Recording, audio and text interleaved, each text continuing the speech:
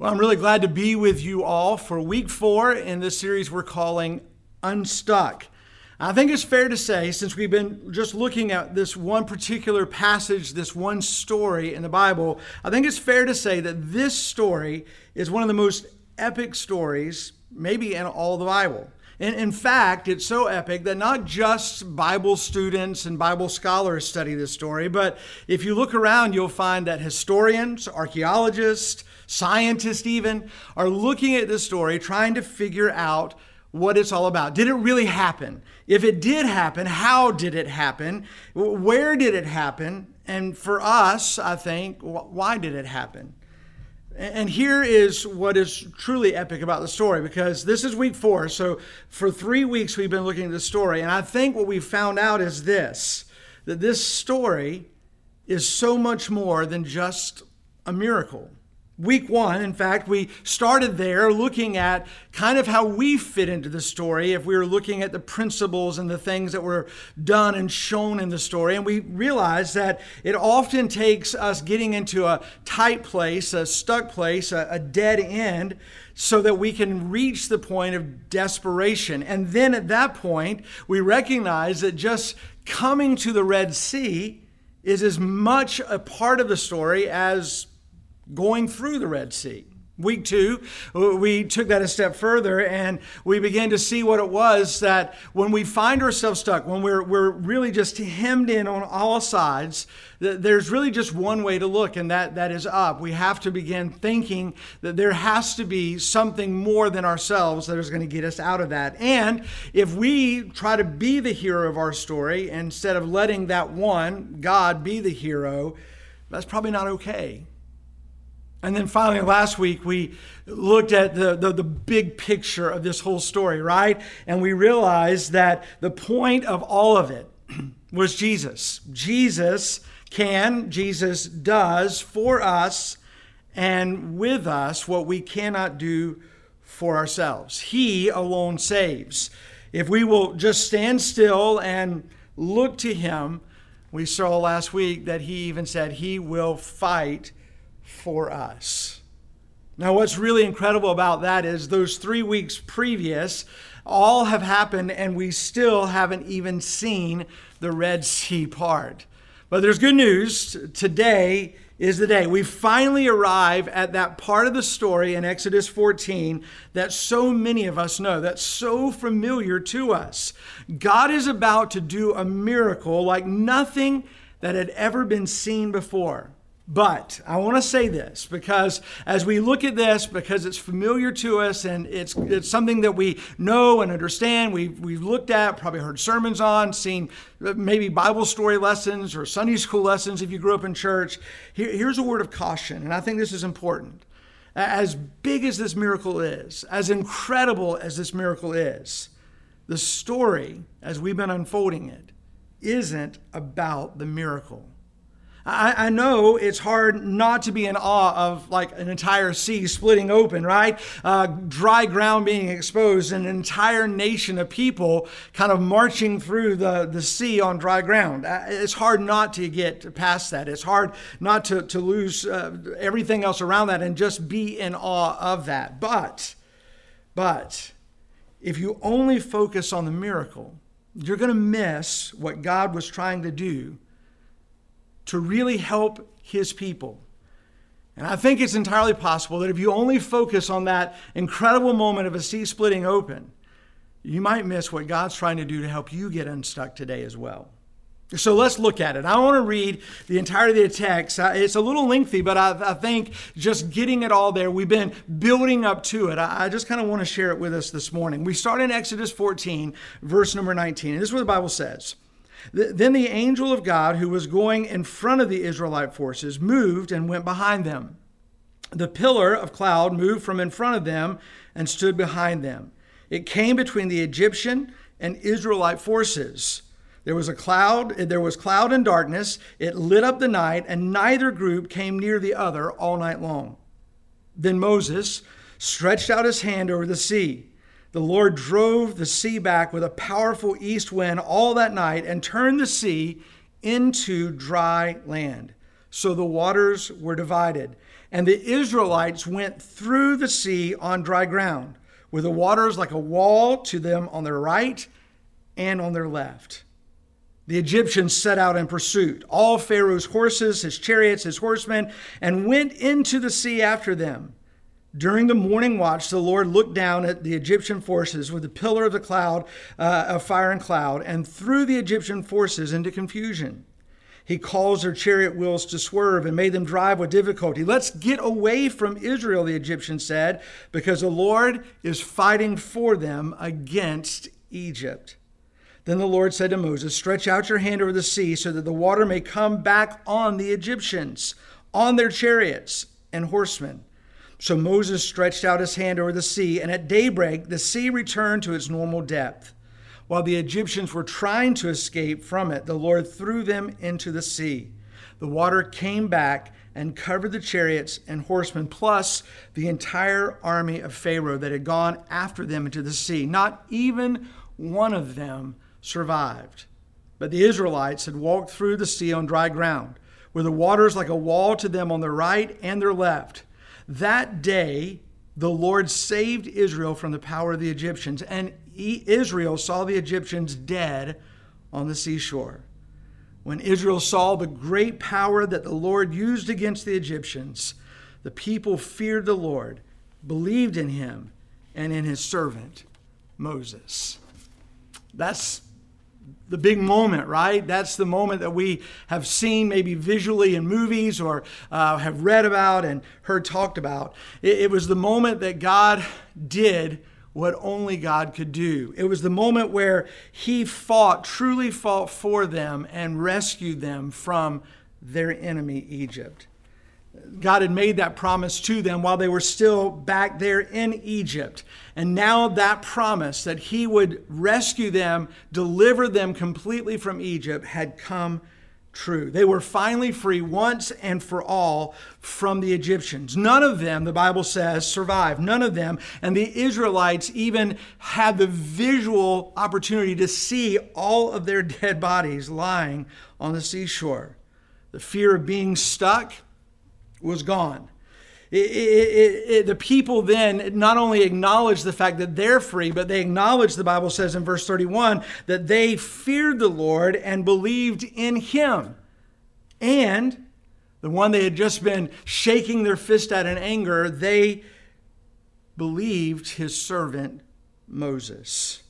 It really is a powerful moment. I want you to see, though, that in this powerful moment, God does a couple of things. In fact, he does a couple of things that are new. Things that he had never done before. And I want you to see these two things and why they're important today, because I want us to understand that when we get stuck, if we're trusting God, if we're believing him, he is for us. And just as he fought for Israel, he's ready to fight for you as well. And I want you to see that by these two new things we're going to look at here in our text today, we have an opportunity to see God's power and his glory and his love for his people. The first thing we find that is new, that is worth noting, is he moved from the front to the back. Verse 19 again, the angel of the Lord of God, who was going in front of the Israelite forces, moved and went behind him. The pillar of cloud moved from in front of them and stood behind them. We first learned about this pillar, if you've been with us in this series, back at the end of chapter 13. At the very end of chapter 13, the Israelites have left Egypt. They're on the move. They're headed out, finally thinking they're free once and for all. And this pillar appears, a pillar of cloud during the day and a pillar of fire at night, the Bible says. And it was always in front of them, kind of leading them, pointing them in the direction. And we learn in chapter 13 that is where God was dwelling in their presence. They would always see this pillar of cloud. They would always see this pillar of fire. And the Bible in verse 13 says that pillar never left its place in front of the people. And here in chapter 14, verse 19, now we find that God is moving. He's no longer in front of them, but he moves to the rear, to behind them. Now, why would he do that?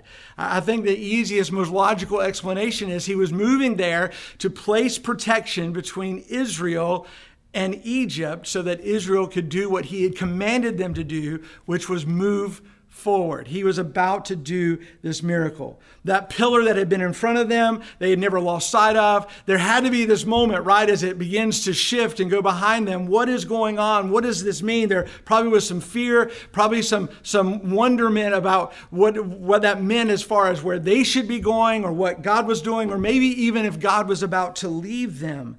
But the truth is, God had stationed himself, that pillar of fire, because it was at night, between them and their enemy.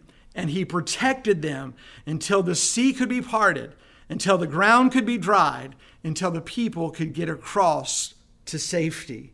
Israel was going to see God do the impossible, but their enemy would not. He was going to shield them from seeing what he was doing and where Israel was moving in those moments. It's such a powerful thing. It reminds us of why God is so powerful and how God's glory is on display in these moments. Moving behind the people, he reminds them he is a loving God, caring for, with them, taking care of them. He brought them to that place, and he wasn't going to leave them. He was going to make certain that they had a clear path to move forward. So what about you? What about I? How does that work in our life? How do we see God moving and shifting in our life in those moments for us? Maybe the big question is, well, where are you stuck right now? And what has God been saying to you? Maybe through this series, what has God been challenging you about where you are or what you need to do if you're going to get unstuck? The truth is that we never can forget is that God is working, and he's working specifically in your life. But you have to decide. You have to come to some point, some place in your life where you will decide whether you will trust him or not. I mean, the truth is, even when we can't see him and don't understand it, do we believe God is working? Maybe right now, even as we've been unpacking the series, you just feel the frustration or maybe the discouragement because you feel the weight of being stuck. You just feel hemmed in and you've identified week after week, I feel that. I'm just not sure what to do. Maybe it's time for you to decide that God is working and he hasn't forgot his promises, and to rest in them and see what he's going to do. The second new thing isn't new to us, but it was certainly new to them. And that is, he parted the Red Sea. Now, I know that doesn't seem like a big deal to us because we've heard the story, but can you put yourself there on the seashore, seeing that for the very first time? Verse 21 says it this way, then Moses stretched out his hand over the sea. The Lord drove the sea back with a powerful east wind all that night and turned the sea into dry ground. So the waters were divided, and the Israelites went through the sea on dry ground, with the waters like a wall to them on their right and on their left. The power of God on full display as the waters parted left and right, opening a highway to freedom for Israel. Every time I read the story, I'm as amazed by this miracle as if I just read it for the first time. And yet, as we've just said at the beginning of all this, it really wasn't about the miracle. It's hard not to be impressed by what they saw. But they could not forget, they must not forget the one who had done it for them. He did, in that moment, something no one had ever seen before and no one else could do. Why would he do that? Why would he do something so new, so unique for them? Well, I think, first of all, as we were talking this week, I think that the simple thing is because he could. I mean, he's God. He can do what he wants, and he can do it in the ways he wants. So, because he could. And then I think the second thing is because they had been so far away from God. They had been so isolated in their slavery, so beat down and all that. I think it was important so that he alone would get the glory for it. They had done nothing to save themselves. There was nothing in their power that was put on display of what they had done. God had shielded by moving to the back the enemy from coming up. God had blown the east wind in, dividing the sea. God had done it all. He alone deserved the glory. And I think at least one more thing that comes to mind as we were thinking through this is that they probably needed to realize they were going to have to stay dependent on Him. I mean, there's no way that as you're walking through the sea that you can't stay in awe and say, God, I'm trusting you to get me to the other side. It would, and then beyond that, what would happen in the days ahead before they got to the promised land? Would they stay dependent on Him? So God did this new thing. It's a powerful moment that changed them forever. This event would not be forgotten throughout the history of Israel. It still is memorialized in our scriptures today. It became a constant reminder to Israel that God could do, that He would get the glory for what He did do, and that they needed to trust Him by being dependent on Him as their God. We read about that in the Psalms. The psalmist would write song after song, and they would sing those songs in the worship moments where they would gather together. You can go and find references to the crossing of the Red Sea, the miracle of the Red Sea throughout the Psalms. The prophets would preach about this as a reminder to the people as they had strayed away from God. You need to come back. This is a God who can and will and has, and He will again if you will trust Him. And so the prophets would hearken them back to this memory. And even in the New Testament, the apostles, as they began to preach the message of Jesus to the people and the church was born, this story made its way in. Go and look at Stephen's sermon as he is about to be stoned to death. He preaches that one last sermon, and he uses Moses and this picture of Jesus and God's rescue of His people at the Red Sea. It is just that powerful. But you know what is truly incredible is this. He never rescued His people like this again. He did many other things and still does many other things, but like this was never again. Now, I know somebody's going to say, well, what about when Israel came into the promised land? Wasn't there something about the Jordan River? Yes, for sure. When they crossed over into the promised land, God drove the waters back in the Jordan River and they crossed over on dry land. But there was no enemy chasing them then. There was nothing in pursuit of them. It was just getting across the river and going home. The rescue that took place here, the rescue here at the Red Sea, really was a one-time event. And I think that's important. Seeing God do these new things and how we process that is important. Because if we're not careful, if we get this wrong, if we think about this wrong, that's where we get in trouble. Let me see if I can explain. We find ourselves in some stuck situation, and we feel the desperation set in. We feel ourselves, the isolation of that, the frustration of that. We're wondering, how can I ever get out of this situation? And it's in those moments that we're prone to start asking God stuff like this. Hey, God, if you parted the Red Sea for Israel, can't you do that for me too? Hey, God, can you part this in front of me so I can find a way out? And we start thinking that God's going to do exactly what He did here, that He's going to do this incredible miracle on our behalf like He did on Israel's behalf to free them. And we start kind of conceptualizing this plan in our head where God's going to come into the rescue and just divide the way in front of us and give us that safe, secure path out. And when that doesn't happen, that's where we start wondering, why won't He do that for us? Or why can't He do that for us? And I want you to know, it's not that He can't. It's not even not that He won't. I think that maybe what we have to do is realize that His love for you and I is so powerful. And He's so faithful in loving us and caring for us that maybe what we should be thinking is not that He's going to part another Red Sea for us, but to trust that maybe He's going to do something even better for us. See, when you feel stuck and you can't see a way forward, maybe, just maybe, that's the moment we should start looking to see what new thing He might do to rescue us. And if that's true, if that's a possibility, then the question comes down to, will you be ready when he does? It took a lot to get Israel ready to cross the Red Sea. Will you be ready when he does what it is that you need done for you? If he's telling you to move forward, but forward seems impossible, what are you going to do to listen to him? And then what are you going to do to be obedient and do what he says to do?